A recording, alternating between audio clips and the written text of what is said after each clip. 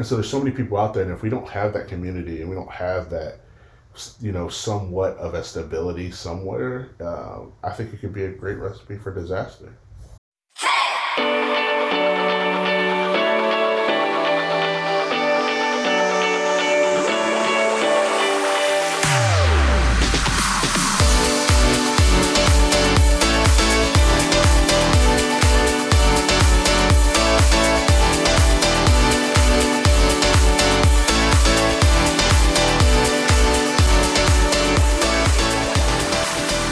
Welcome to the Raising Confident Teens podcast, where we talk about life and leadership with teens and their parents. I'm Hudson. And I'm Rachel, and on today's show, we're going to be talking with Brian Smith.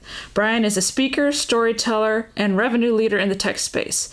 He experienced a challenging childhood and was put in the foster care system as a teenager. He struggled with changes and uncertainty before aging out and having to navigate the real world on his own. He turned his pain into a passion for being a voice to those often unheard and for sharing his story to help others make sense of the world around them. Welcome to the podcast, Brian. Hey, I appreciate both of you having me. I'm excited to do this. Yeah, we've been trying to do this for years, haven't we? I know, it's been a while. I'm glad we finally nailed down the time to get together and do it. Yeah, I was thinking about this. Everything happens for a reason, and thinking back to all the other times when we tried to connect, I think now is actually the time we were supposed to do it because of all that you have going on. Can you tell us about your earliest memories? Yeah, that's a great question. Whenever I reflect on just my earliest memories and growing up, it's kind of a interesting thing to talk about because at different points in your life when you reflect or you have a sense of or a time of introspection, either lean on the positive or on the negative. And, writing this book the last year and a half, I've been at a time in my life where I've really leaned on the positives. And so I get to look back at those challenges and realize how it was such a positive. So thinking about early on in my life, I grew up in the big city of Philadelphia. So I'm a city kid at heart, but grew up in the panhandle of Florida. So city kid at heart, but definitely have the country aspects of life of being out one with nature. I love space. I love trees, mountains. I love fishing. Love the water. So when I think about my childhood, I think about that combination of having that early on city life where you can almost have access to anything at every block, and then growing up, spending the latter part of those years here in the panhandle of Florida, just doing all things outside and recreational. So, why did y'all move from Philly to Florida? Ooh, that's a good question. Ultimately, my dad realized at the time the city of Philadelphia was pretty dangerous.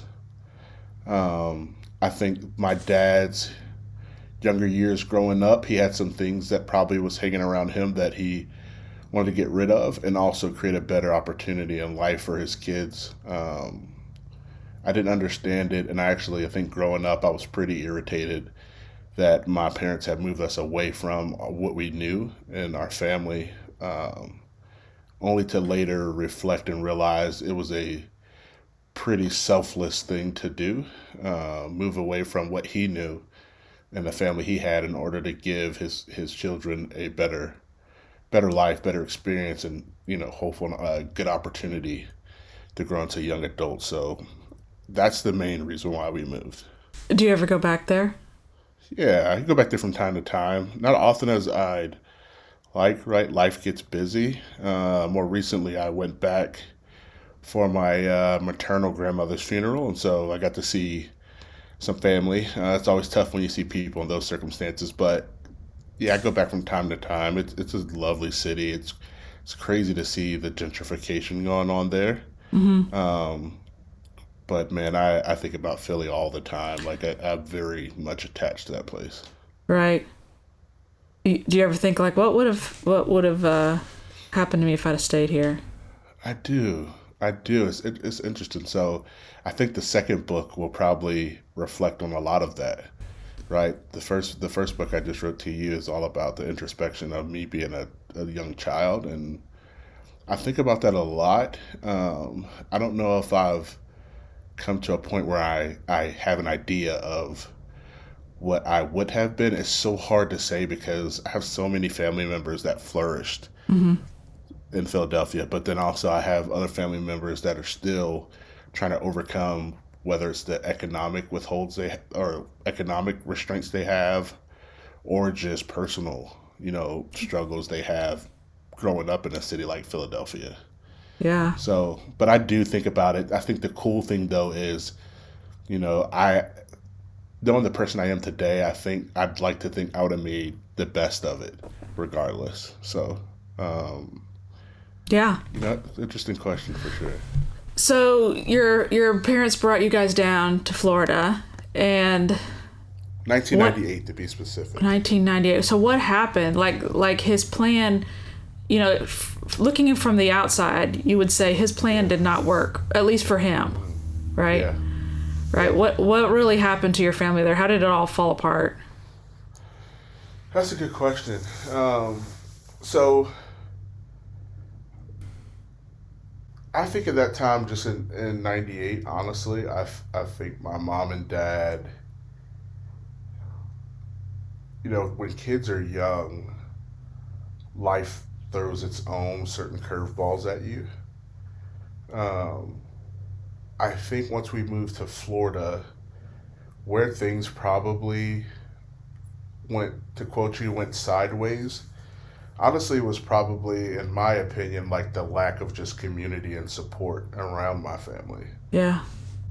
And I experienced this in Atlanta, it can make you stronger. I think Kelsey and I, when we moved to Atlanta, we have very little family around, so her and I really bonded really well together. I'm not sure how we would have done that if we would have already had children and upped and moved to a completely different state far away with small children. Mm-hmm. So I think the lack of community support and just encouragement around my parents is probably where things, again to quote you, went sideways, if I had to reflect on that. Yeah. It didn't happen all at once either, right? It was kind of a gradual. Yeah, it was a gradual build, right? So if you read in the book, it really was a 7-year journey where, like most families have their struggles, their problems. Unfortunately, my parents' struggles and problems were displayed because the state of Florida ended up getting involved. So it was a 7-year just battle of whether it was domestic violence, whether it was drug use, whether it was even small things, right? Parents just getting into it with each other, and neighbors getting involved and not sure the dynamic of the family, so they call authorities, and then once authorities get mixed in, typically things aren't handled the best. So that 7-year span caused the judge to say, hey, I think this is enough. You've reached your limit as parents. It seems like the young children, we were teenagers at that time, seem like they've reached their limit. It's probably best for us to allow you, my parents, to get the help you need, and the children be taken care of or provided for the best we think they need to. So you guys were teenagers. How old were you? You and your sister? I was right at 15, getting to turn 16, and my sister was 14, getting to turn 15. So did you have any idea that that's what was going to happen, or was it a shock? That's a great question. I don't think it was ever I think the experience was a shock. I don't think what happened was a shock per se, because again, through the 7 years, you have caseworkers every so often coming and meeting with you, coming to your house, seeing how things are going.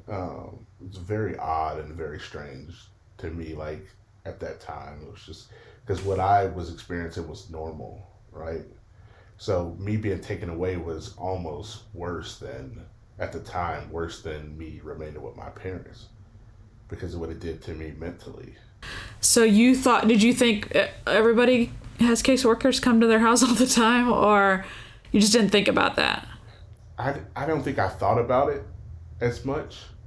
It's probably just the busyness from life. And again, you only know what you know, right? It's not like when you go to school, you're talking about it, you communicate with everybody.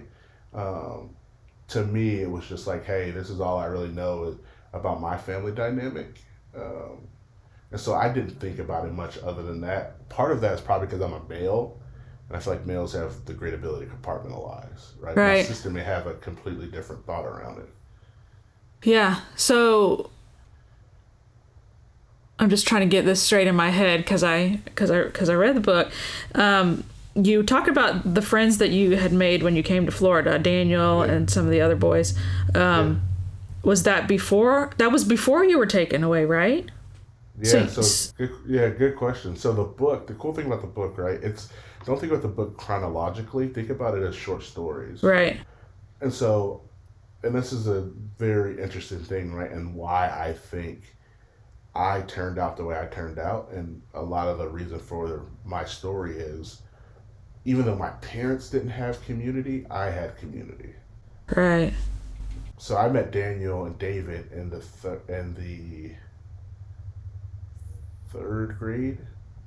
So I met Daniel in third, and then I met Chris, and then I met David shortly after that. And so I had a core group from third grade, which was right around 2000 or 1999, 2000, somewhere around there. I had that core group of friends up until I was taken away in 2007. Right. So I had 8 years of a friend group where we all played sports together. We spent time together.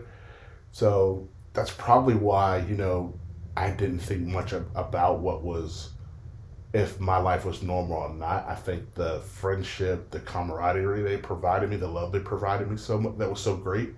I never thought about it. Like, I was so focused on what I had versus what I didn't have or what wasn't normal. That Yeah. makes sense. And it could have been a defense mechanism. Yeah. If you had not had this friend group when they came knocking on the door or they came Yeah. to your school and took you, it would have just been, there's Brian.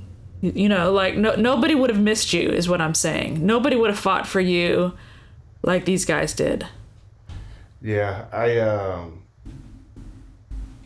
possibly, I know for sure they there was a community.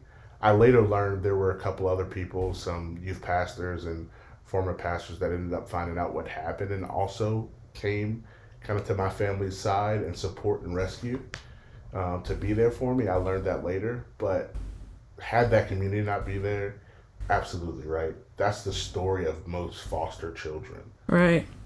That's why, like, I want to start this movement about the importance, the impact of community is when you're taken away, your parents lose their parental rights, right? That's my story. But how many foster kids are born without parents? Not because of necessarily drugs or domestic violence, but what if they die in a car wreck, Right. right? Or, what if they were born and their parents end up having a injury that permanently disables them for life where they can't care for them any longer.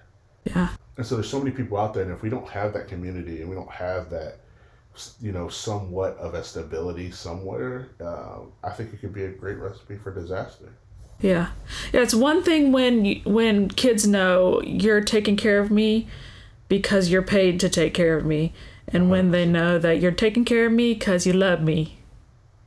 Yeah, it's a different type of love, and I even tell you, just to expound, just to take what you just mentioned, right? The person, I don't know if I want to use her name per se, for the sake of her identity, but the person whose office I was in, she shared an office with my caseworker, which is a whole nother problem in itself with uh, social work, public services, like the fact that two caseworkers had to share an office. It just so happens that the person sharing the office with my caseworker knew my foster family. And so we talk about community again. I probably, and I don't say this proudly, but it's just reality. I probably was prioritized that day, my sister and I, because we happened to be in the same room with a caseworker that knew of my community, Right. right? So she knew Daniel, right? So Yeah. I think that day, I won't say we got special attention, but I'm sure it has something to do with how we were navigated from that point on, right? Yeah. I can't say exactly, but maybe it influenced what foster home we went to, what group home I went to, because my sister and I went to two separate places. Right. Yeah, So it's one thing when, like, if I say, there's all these orphans out there in the world, that's such a far off thing for a lot of people. But if I stick an orphan on your doorstep and you see its face, you're gonna respond differently. Yeah, it's hard to ignore it for sure. Yeah, so she had that connection, and so it's harder to say no to somebody that you have the connection with than you don't. Tell us about that day when they came and took you, because that was a pretty traumatic day. Yeah, so the day we were taken away, I still see it very vividly. I can still picture the high school hallway that day, the amount of people that were in it. I can remember the weather that day. I still remember where I parked my car on campus that day. And so, just for context, leading up to that day, social workers had come to our house because my mom and dad had gotten into an argument, into a fight. And the cops were called. So the social workers had been coming to our house for about a week and a half, knocking on our door. We didn't answer though. We were taught not to answer the door when they came at this point. So your parents were no longer there? My dad was no longer there. My mom was still there. Okay. So my dad had actually been arrested. Okay. Now looking back, they were preparing to arrest my mom as well. And so that was the reason for them coming to knock on our door and find out where my sister and I were. And so after being unsuccessful of removing us from the home, which is the first step, the second step is removing from the school. And I'll never forget being in class and getting a call over the speaker to our teacher asking me to come to the front office. And I rarely got called to the front office. I rarely got called to the front office to check out early. Well, I mean rarely. I can count on one hand the amount of times in my entire school year where that happened, or from kindergarten to 12th grade. And so I knew something was wrong, per se, and I had a feeling that it was possibly the social workers coming to remove my sister and I, and I did what any probably big brother, older sibling would do, is like, hey, I gotta find my other sibling and get us out of here. And I remember asking it's just crazy how my mind worked even back then. I remember asking the teacher, hey, can you ask them if I need to bring my stuff or if I can leave my backpack and my football gear? And they said, no, he needs to bring all of his stuff with him. And that's when I knew, okay, it's probably not my parents, right? It's not my grandparents, not any family, because that's just never happened. They've never checked us out. And so instead of going straight to the office, I ran to the lunchroom to try and find my sister because I knew she was at lunch at that period. I remember looking around the lunchroom trying to find her, couldn't see her, asked a couple of her friends where she was, and they mentioned she was already at the front office. They called her up to the office. And so it was at that moment where I realized, okay, I don't know if there's much more I can do. I had thoughts about getting in the car and leaving and then trying to find her later. But something just told me, hey, this is kind of over. It is what it is. And so I went up to the office that day, and from there, we found out that we were going to be removed from our parents, and my sister would have to go to a foster home, and then I would have to go to a group home. So did you not go to a foster home just because there weren't enough foster homes for teenage boys? That's exactly right. I don't want to generalize anyone, but in the panhandle of Florida, specifically Pensacola, Lower Alabama, as I like to call it, I don't know how many foster homes wanted to, nor were prepared.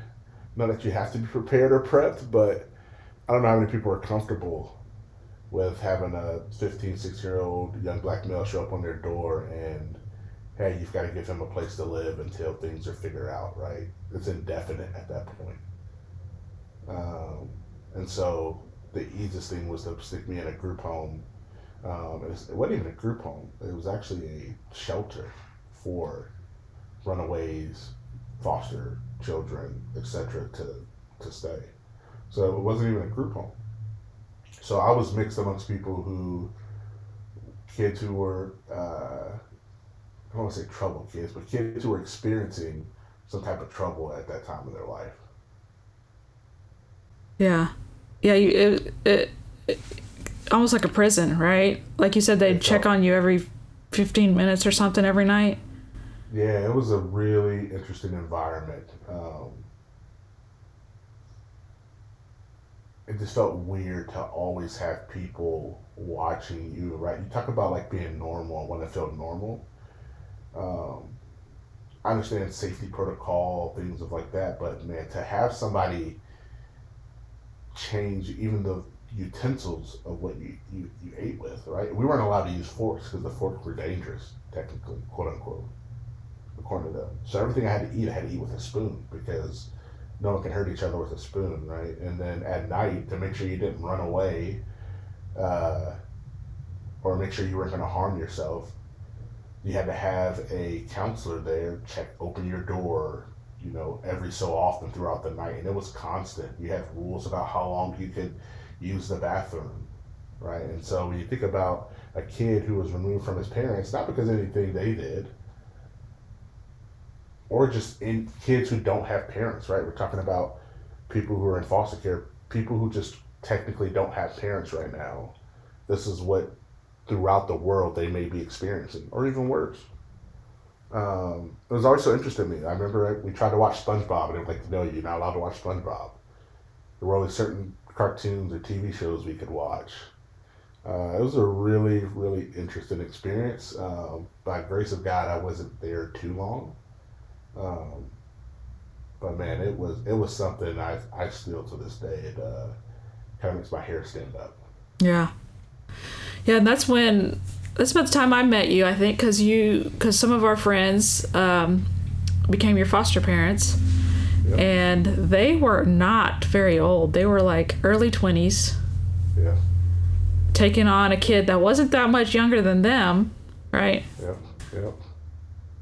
I got a lot of respect for them. I have. It's still weird to even think about because, I think about myself at their age. Like, could I have done that? And I know the realistic answer to that. There's no way I could have done that. And by the way, they took on me, my sister, and they had a younger child of their own. Yeah. And again, just to show the importance and the value and the impact of community, I was able to go with them because of the relationship that they potentially had with the caseworker that was sharing an office with my caseworker. So the trust and the ability to be able to do what's best for the children happened. The judge was willing to make certain things happen because of that community, because of that relationship. Yeah. There was a lot of people I could have potentially went to. I could have went to some family members. Would have been fine, right? Because they were family. I know them. But it may not have been the best overall outcome for me long term. Right. Right? I could have went with, this pastor or this family friend. And all that would have been fine. But because of the community I had already built or I had around me, the Daniel, the Davids, that resulted into who I ultimately went to once I got out of that shelter for my foster family. Yeah. So yeah, I think we met right about then. I think I was right about 15 or 16. I remember you in there downstairs playing Guitar Hero with Daniel. I think that's when I met you. Yeah. Oh my gosh, Guitar Hero. That is nostalgic for sure. Yeah, and I know it was a struggle for them because teenagers are hard, even if you know them your whole life, and then you're getting all the trauma and the baggage, not that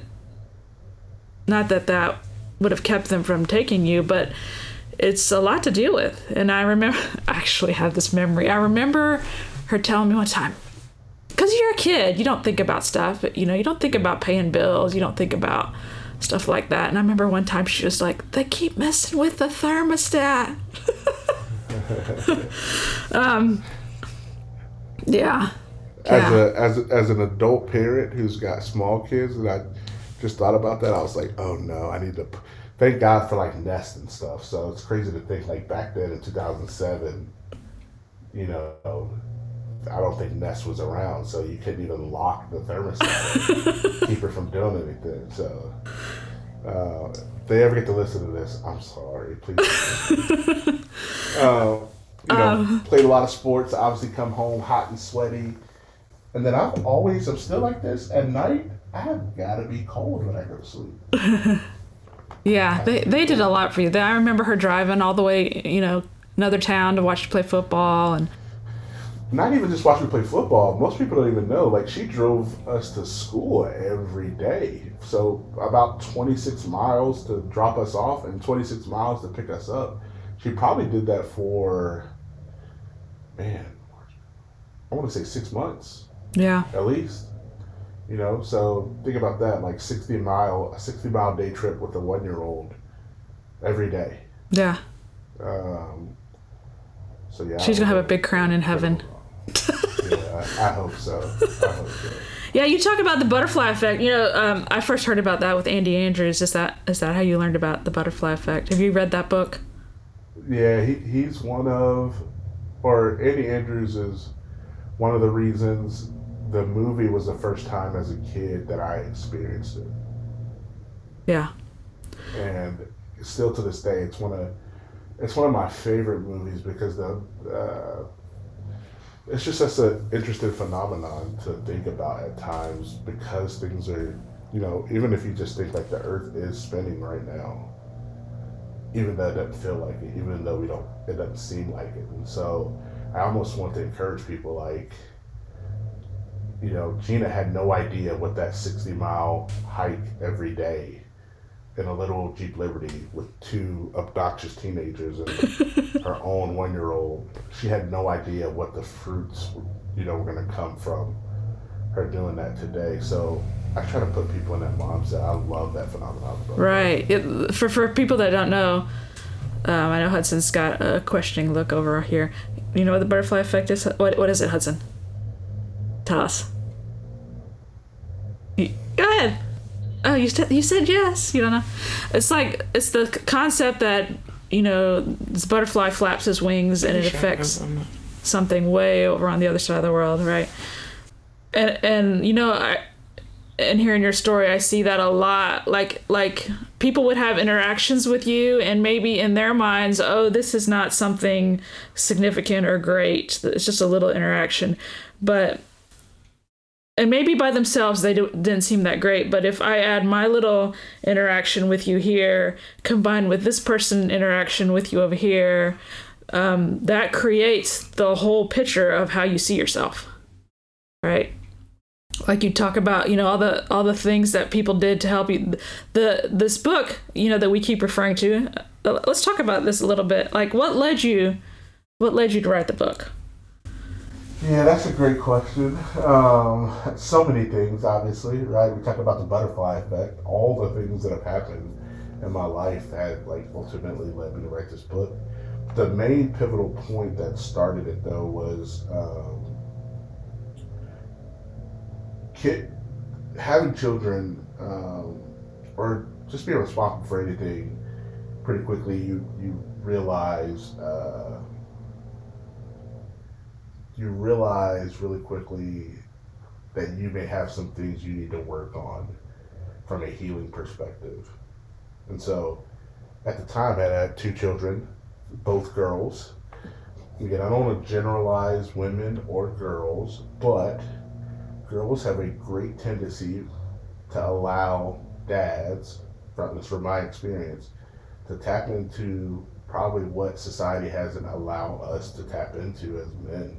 Or not allow us, but prevent us from, and that's just like emotions. And so I was almost forced to just be so introspective at times because of raising my children, that I realized I had a lot of things I needed to heal from. Mm-hmm. I had a lot of things I needed to forgive. And for me, right, if I already struggle with emotions, I learned really quickly that, hey, I can communicate pretty well when I write things down. Or if I do it through an audio note where I can talk through it. And so that started the process of me actually doing the book. The idea came, and again, we talk about butterfly, the butterfly effect. The idea came from my foster parents, I should say my paternal foster dad's mother. She gave me the idea when I was 16 that I should write one day about my story because so many people needed to hear it. And at the time, again, 6-year-old kid, yeah, that sounds cool, maybe. Yeah. And as time went on, every time her and I would talk, we'd be together, it'd somehow come up. And so, just spending a year of just healing, going to therapy, I did that for me. And in return, there was an opportunity for me to join a group of writers. A New York Times bestseller author, Jefferson Bethke, is a guy I've been following for a long time. He decided to hold a writer's retreat. And I was just like, man, this might be even a better way to force me to get all this out and heal, right? And so I went on that, and from that, the idea of, hey, this is a great way to heal, but also there's more here, and demonstrating that there is a power in community. Yeah. Right? And so, still didn't plan on releasing it. Had a couple people look at a couple different things I'd written down, and almost every person had the same response. It's like, you need to write this and you need to publish it. And, I just took the plunge. I just jumped. I started thinking about the butterfly effect. Okay, this was never about money. It was never about getting famous. It was all about that concept of the butterfly effect. If 10 people can get the book, who do those 10 people eventually may have an impact on because they read that book, right? 10 could turn into 1 million pretty quickly. And I hope my story, and this is just a fraction of my story, right? It's just my childhood. I haven't even read about me 18 and on, right? And so what could, that 10 people have an effect on if we think about the butterfly effect? Yeah. I think it's a great book, especially for people who mentor kids who are going through hard times, just to get a perspective of how they're really thinking. A lot of people see kids like that, oh, they're bad kids, but really they're not. They're struggling. I even think about it, this conversation, I don't have any research yet to back it up, but there's so many studies coming out now about the importance of nutrition and how it affects children and even adults, right? Like, I know when I don't eat, I'm pretty angry. I'm pretty, I get hangry, as we call it, right? Right. How many kids are out there that they're literally acting the way they act in class, school, wherever, where they're deemed defiant, disrespectful, when really they're just hungry. And maybe that's because they're growing faster than these kids, or maybe because their at-home situation isn't the best, right? I'm not even talking about my experience. I'm just saying in general. Right. How many of those things, how many of those kids are now being, quote unquote, dinged in life and in their career and in their academics solely because the kid doesn't have the best nutritional balance? So, there's so many things that could go on and on about that, but like it's really, really important that like we take a holistic view when we're looking at, the next generation and the younger people behind us. Yeah, we're playing a long game. What would you say to teens going through hard stuff right now? So that's such a deep question. And I'm gonna try not to get emotional when I say it, but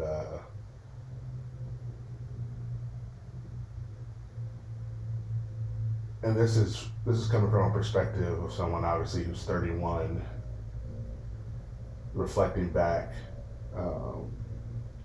What I would say to teens currently right now who are struggling is that there is beauty in the struggle. There is hope in the struggle. There is growth in the struggle. And I truly believe that everything in life is ultimately a means to an end. And so with everything that's happening to you right now, you've got to ask yourself, how do I use this to either better one day myself or those around me? Or how do I take what's happening to me, and this is what I did, and it may be a defense mechanism, but a lot of times I would try to get to a place, and even looking back, I wouldn't make it personal. You know, Richie asked me a question like, did I think it was normal that social workers were coming into my house at once a month or once every other month? Yeah, I think I just didn't take it personal, right? It was something that was happening. I didn't need to make it like, I didn't need to say this was happening because of me. It's a very hard thing to do. It's easier for me to say it now, but I would just try not to make things personal. So the biggest thing that I love to give to teens right now, if you are struggling, if you have a difficult family dynamic, a difficult friend dynamic at school, there is some beauty, some silver lining in that struggle. The biggest thing you've got to do is figure out what it is or what it could be. Yeah. And sometimes you won't see that for years. Yeah. Yep. Introspection is a beautiful thing, and it's something I think isn't talked about enough. I think it's important to get to a place and be silent and just spend time in your thoughts. I think we were always taught for so long, like, don't think, just do. Just don't think, just do. That's so dangerous. There is a place and time for that, but reflection is a beautiful thing, and so sometimes that reflection is 10 years, sometimes it's 2 days. What would you say to, like, parents of maybe maybe their kid's okay, but their kid has a friend who maybe would be like a younger Brian, and everybody's like, don't let your kid hang around with that kid. Yeah. He's got a bad background, right? You tell the story about the teacher, the time when you had a test and you were all stressed out, and and you came in and flipped the desk over. I was reading that story and I'm thinking, what would I have done if I was that teacher? And the truth of the matter is, I probably would have been like, Brian, go to the office. Yeah, 100%. Right? But she didn't do that. No, she provided grace. And, to answer your first question about, parents who may have a friend, whether it's a kid in foster care or a kid that's having trouble or in a difficult place, whether it's mentally or physically. I can't give out too much information on this, but I'm actually working on a children's book series with a friend who actually helped me write this book, Rebecca Mitchell. We're doing a co-authoring this time, a children's book series to talk about that very thing, right? How can we encourage young teenagers, children especially, to have the conversation with their parents, responsible guardians, of how they can be an ally for them, right? And so we're creating a children's book series to teach how do you do this. So what I would say to them first and foremost is you have to lead by example. I'm a big proponent of that. Parents have to already be doing that very thing. What are parents doing for their friends, for their colleagues, right? For the people around them, the people in their neighborhood. How do they lead by example in order to, that's the first step in my eyes.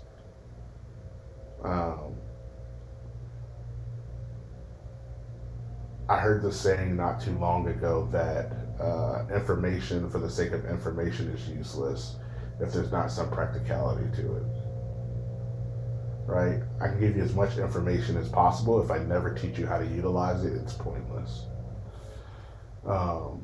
Or it could be dangerous, some might argue. And so I think parents have to start there, right? And it could be as simple as putting their children in an environment, and I don't know why I'm about to give this analogy, and I'm so sorry for all the people who don't care about English history, but I've always been not obsessed but intrigued by the monarchy in Europe with Queen Elizabeth and all that history. But Princess Diana, it's shown she was a philanthropist and she loved to put her children in environments that they weren't used to so that they could see and so that they get empathy and sympathy.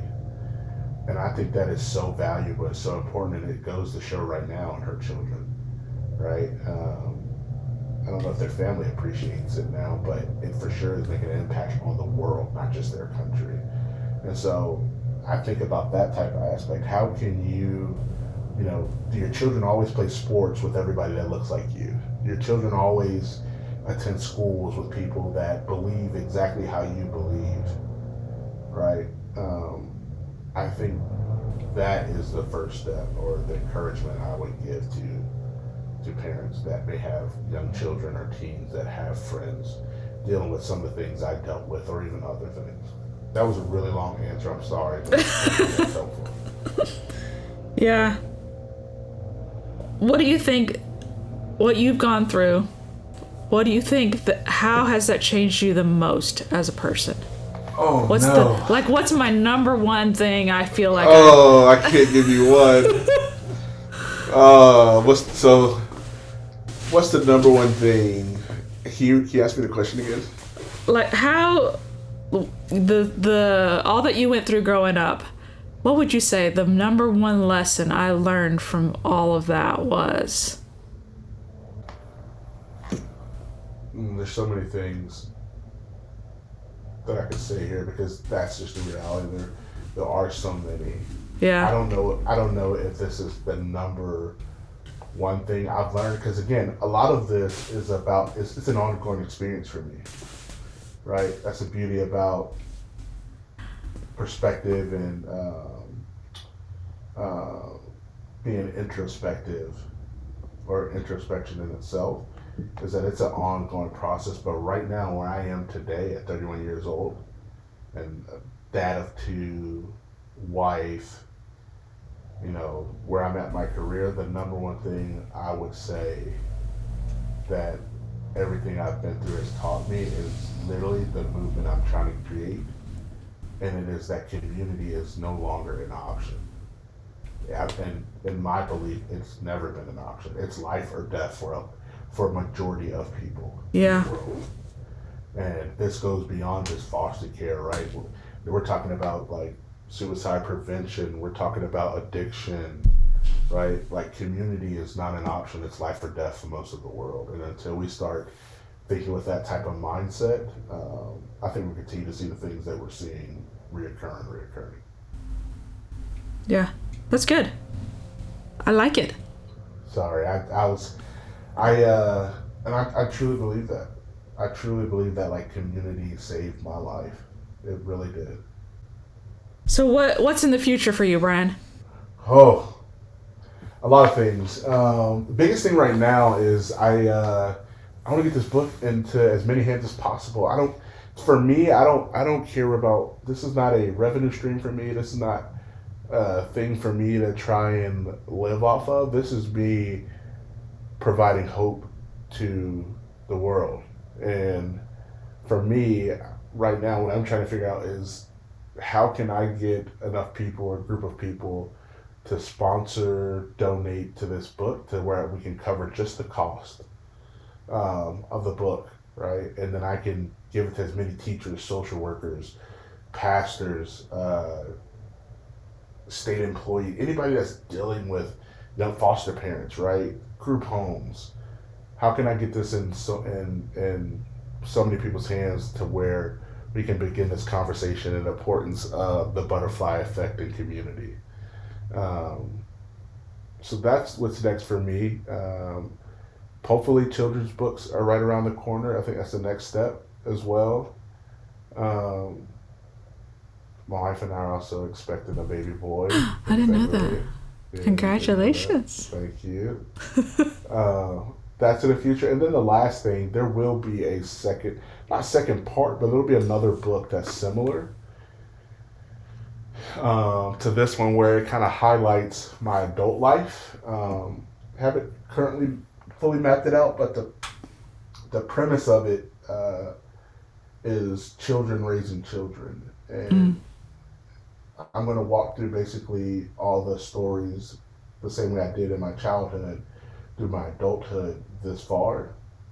And it's basically going to demonstrate that we've got to meet people where they are. We talk about the community aspect of it, right? It's so hard to let people in or be around people when they aren't exactly where we are.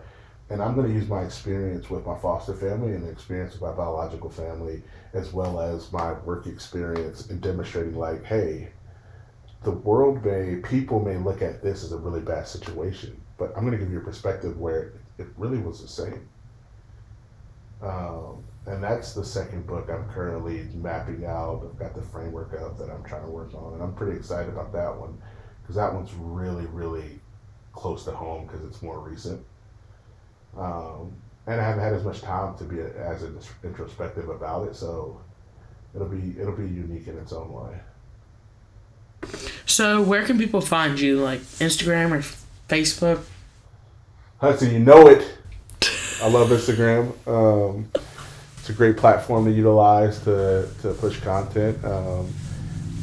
On Instagram, Twitter, I'm Brian Smith Jr., so at Brian Smith Jr., and then my website really is the best way to find out about all the things I'll be doing with TU and the upcoming books, podcast release like this one I'll have on the website, and that's briansmithjr.com. Awesome. So when we air this, it's probably going to be right after you release, so people can get that book where? Yep, go to briansmithjr.com. You'll see a tab there to order 2 different versions. You can order a signed copy by me. There'll be limited versions of that. And then also it'll be on Amazon. So on Amazon you can find it To You by Brian Smith Jr. Thank you so much for coming on, Brian. We're so proud of you. You've taken something that was painful and ugly and made it into something beautiful that will change the world. You say in your book, we could change the world for ourselves, but that isn't going to last long. The biggest impact we can have is setting up the next generation to succeed. And I think that you are doing that. So much love to you and your family. Thank you so much. If you enjoy our podcast, please share it with a friend. Have a great week.